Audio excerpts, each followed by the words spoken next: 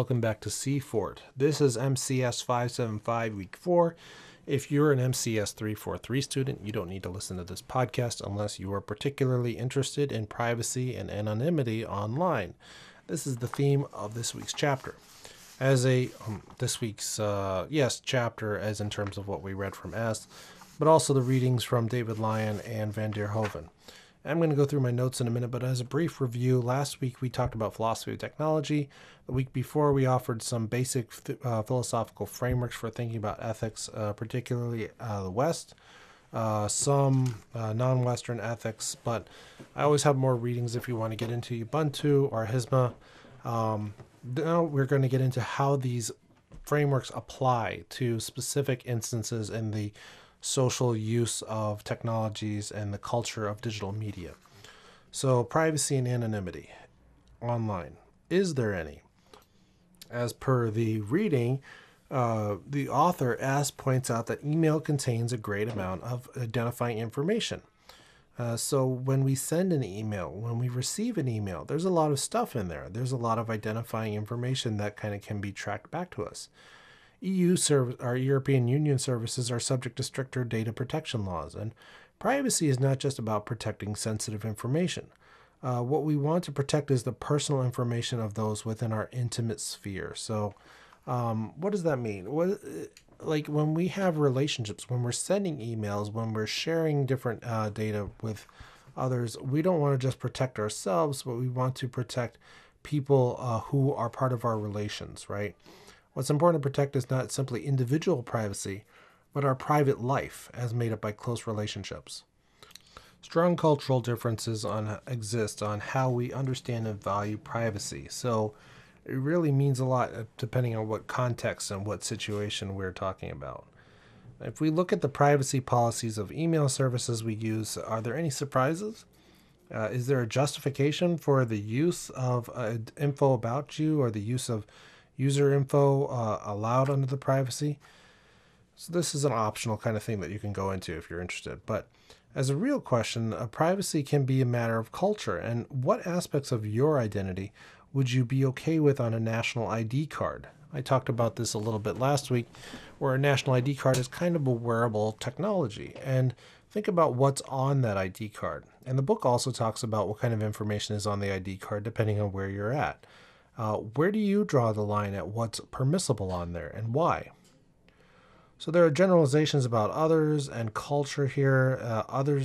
Generalizations can be helpful in characterizing others, but they shouldn't be simplified into stereotypes. We're all shaped by all kinds of intersectional forces, and we take generalizations as starting points. So this is something that S is really keen on. In the global metropolis, privacy has us considering some initial issues. First of all, there's this sense that a person is their information. This is also in line with Hale's condition of virtuality and datafication. So if you look up Catherine Hale, she has a book called, or a book chapter, I think it is, called The Condition of Virtuality, and talks about how we are all interpenetrated by informational patterns and this idea that, data kind of helps constitute us, and we can be constituted by data. This is part of datafication, which is this recent trend in media and in digital media especially. Information that defines our sense of identity in a digital age is often thought of as private, but there are all sorts of threats, from corporate threats to hacking, terrorism, state surveillance. There's also the issue of privacy and private versus public life. The book S's work talks about publicity. Publicity? I think that's how you say it, publicity.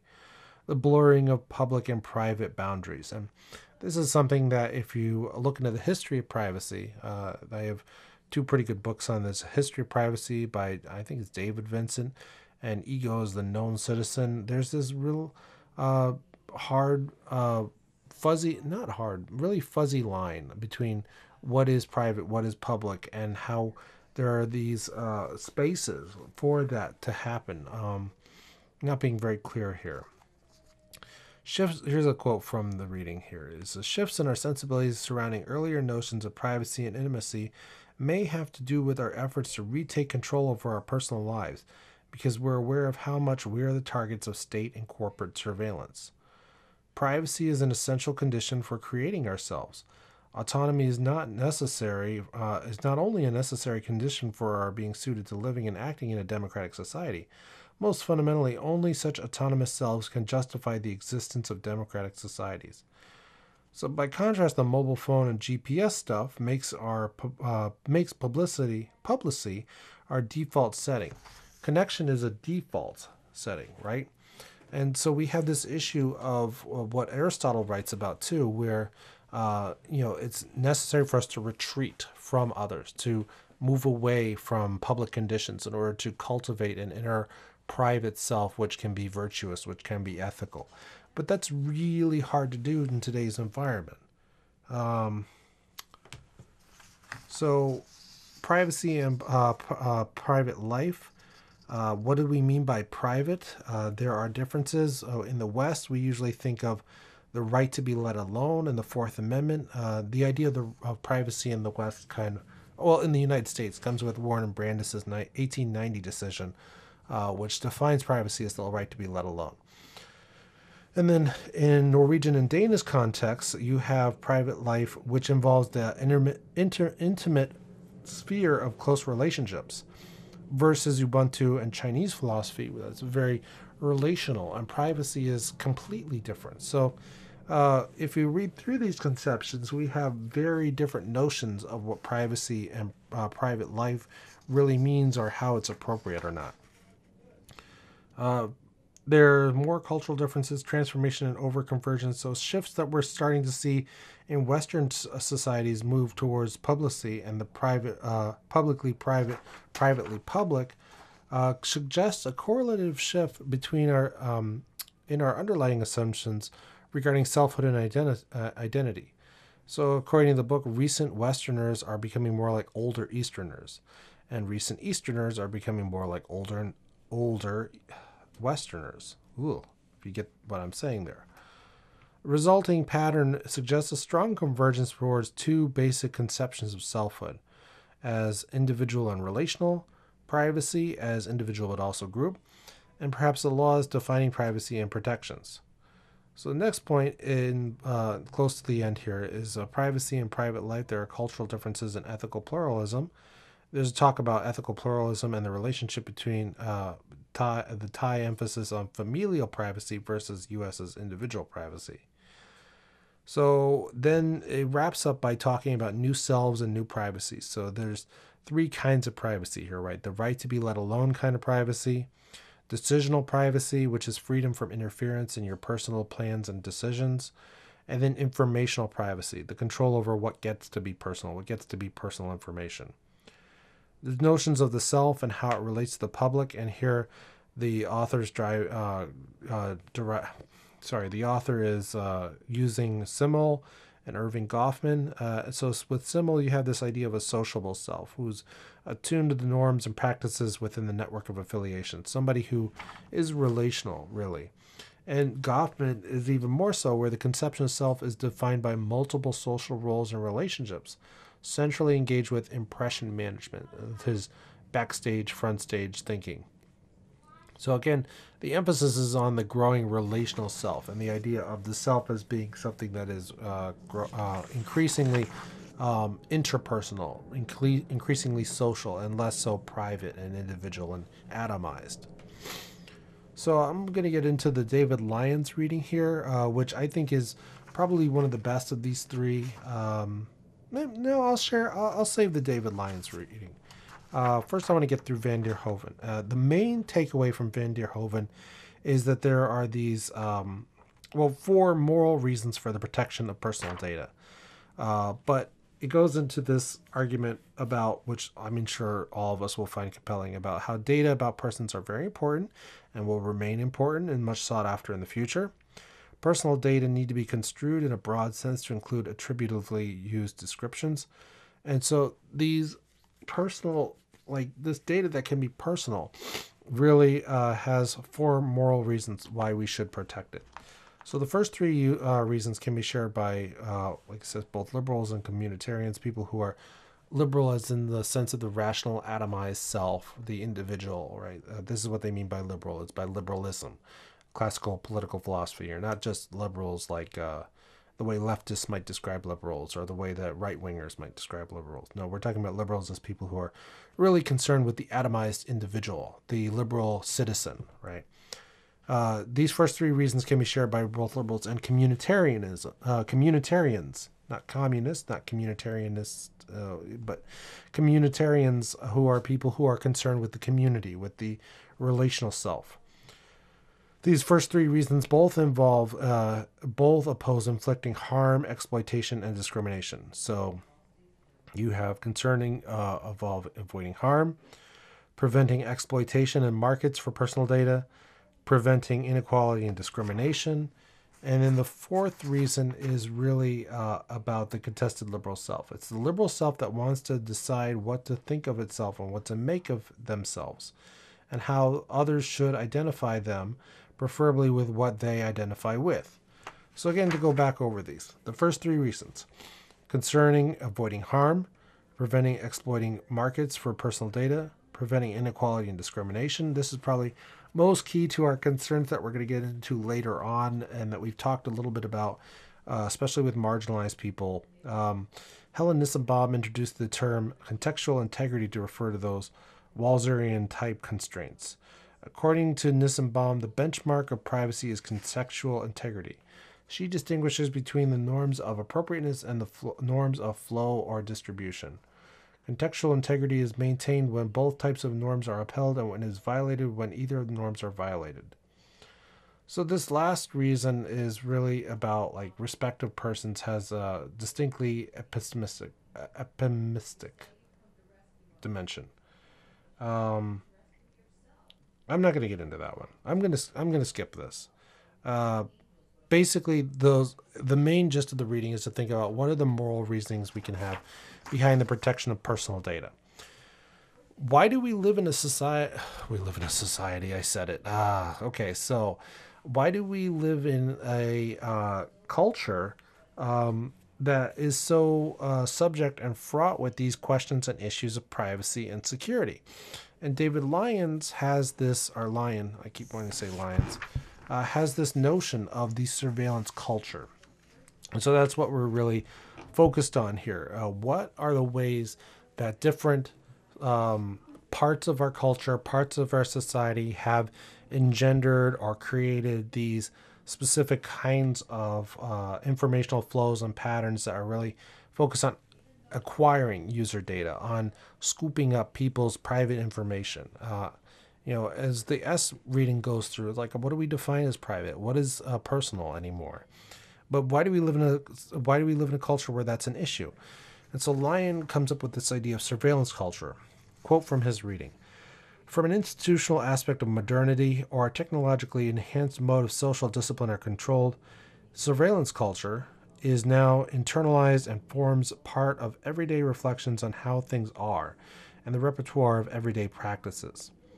I show that the presence of a surveillance culture raises fresh questions for everyday involvement with digital media, questions with ethical and political aspects that point to possibilities and challenges for digital citizenship. Both surveillance and citizenship are now mediated by the digital." You have any arguments to that? Really, I don't think I have any. Yeah, I post questions for my undergrads, but I don't have questions for you guys because I just look for responses to this. And this is a good thing to respond to, is whether or not surveillance culture is internalized. How can we tell? Can we reflect on it? And is it a technology of the self, the way that Foucault writes about? So some context on the surveillance culture. Lyon contrasts it with the surveillance state, with the surveillance society. Surveillance culture is informed by the third phase of computing, namely where computing machinery is embedded invisibly into the environments of everyday life. So you have Internet of Things and smart stuff and ubiquitous computing and algorithmic searches and all this sort of stuff that goes on in the background. It's a major industry. Surveillance culture is a huge, profitable sector. Shoshana Zuboff writes about surveillance capitalism, but there are critiques from Evgeny Morozov that I've mentioned before, that if you want to go back into the further readings from, is it last week or this week? I think it's this week. In the further readings, there is Shoshana Zuboff's work. But if you're going to read that, you should definitely read Evgeny Morozov's critique as well. So there's a culture of control and homeland security where surveillance is warranted for our own good. These kinds of imaginaries that we're going to get into in a minute. Social media and surveillance culture are intrinsically tied together, right? You cannot participate on social media without being surveilled. And that's one of the things that, is impossible to get away from when you participate. Engagement, imaginaries, and practices. So subjects are involved not merely as the targets or bearers of surveillance, but more and more knowledgeable and active participants. We are not just, the way we would be in a surveillance state or in a disciplinary society, the way Foucault writes about. We're not just the subjects of surveillance, but we are involved in what some call surveillance, which is the participation, active surveillance of ourselves and each other. So there's widespread compliance. Surveillance has become so pervasive that the majority comply without questioning it. Such compliance may be explained by reference to other commonplace factors: familiarity, fear, and fun. That's interesting. Surveillance can be fun. So I'm wondering what you thought of that when Lyon talked about the way surveillance can be fun for us to comply with. 2, why such populations, this is how we're involved in these kinds, how we're engaged in surveillance cultures. So why such populations might also participate in, actively engage with, and initiate surveillance. All right, then we go to the ethics, right? How to go on. There's transparency and visibility, and then one last major point. First of all, with transparency, you have this deeper question of visibility. Associated with recognition, its struggles, its politics. Some disappear and are excluded. Others are made super visible.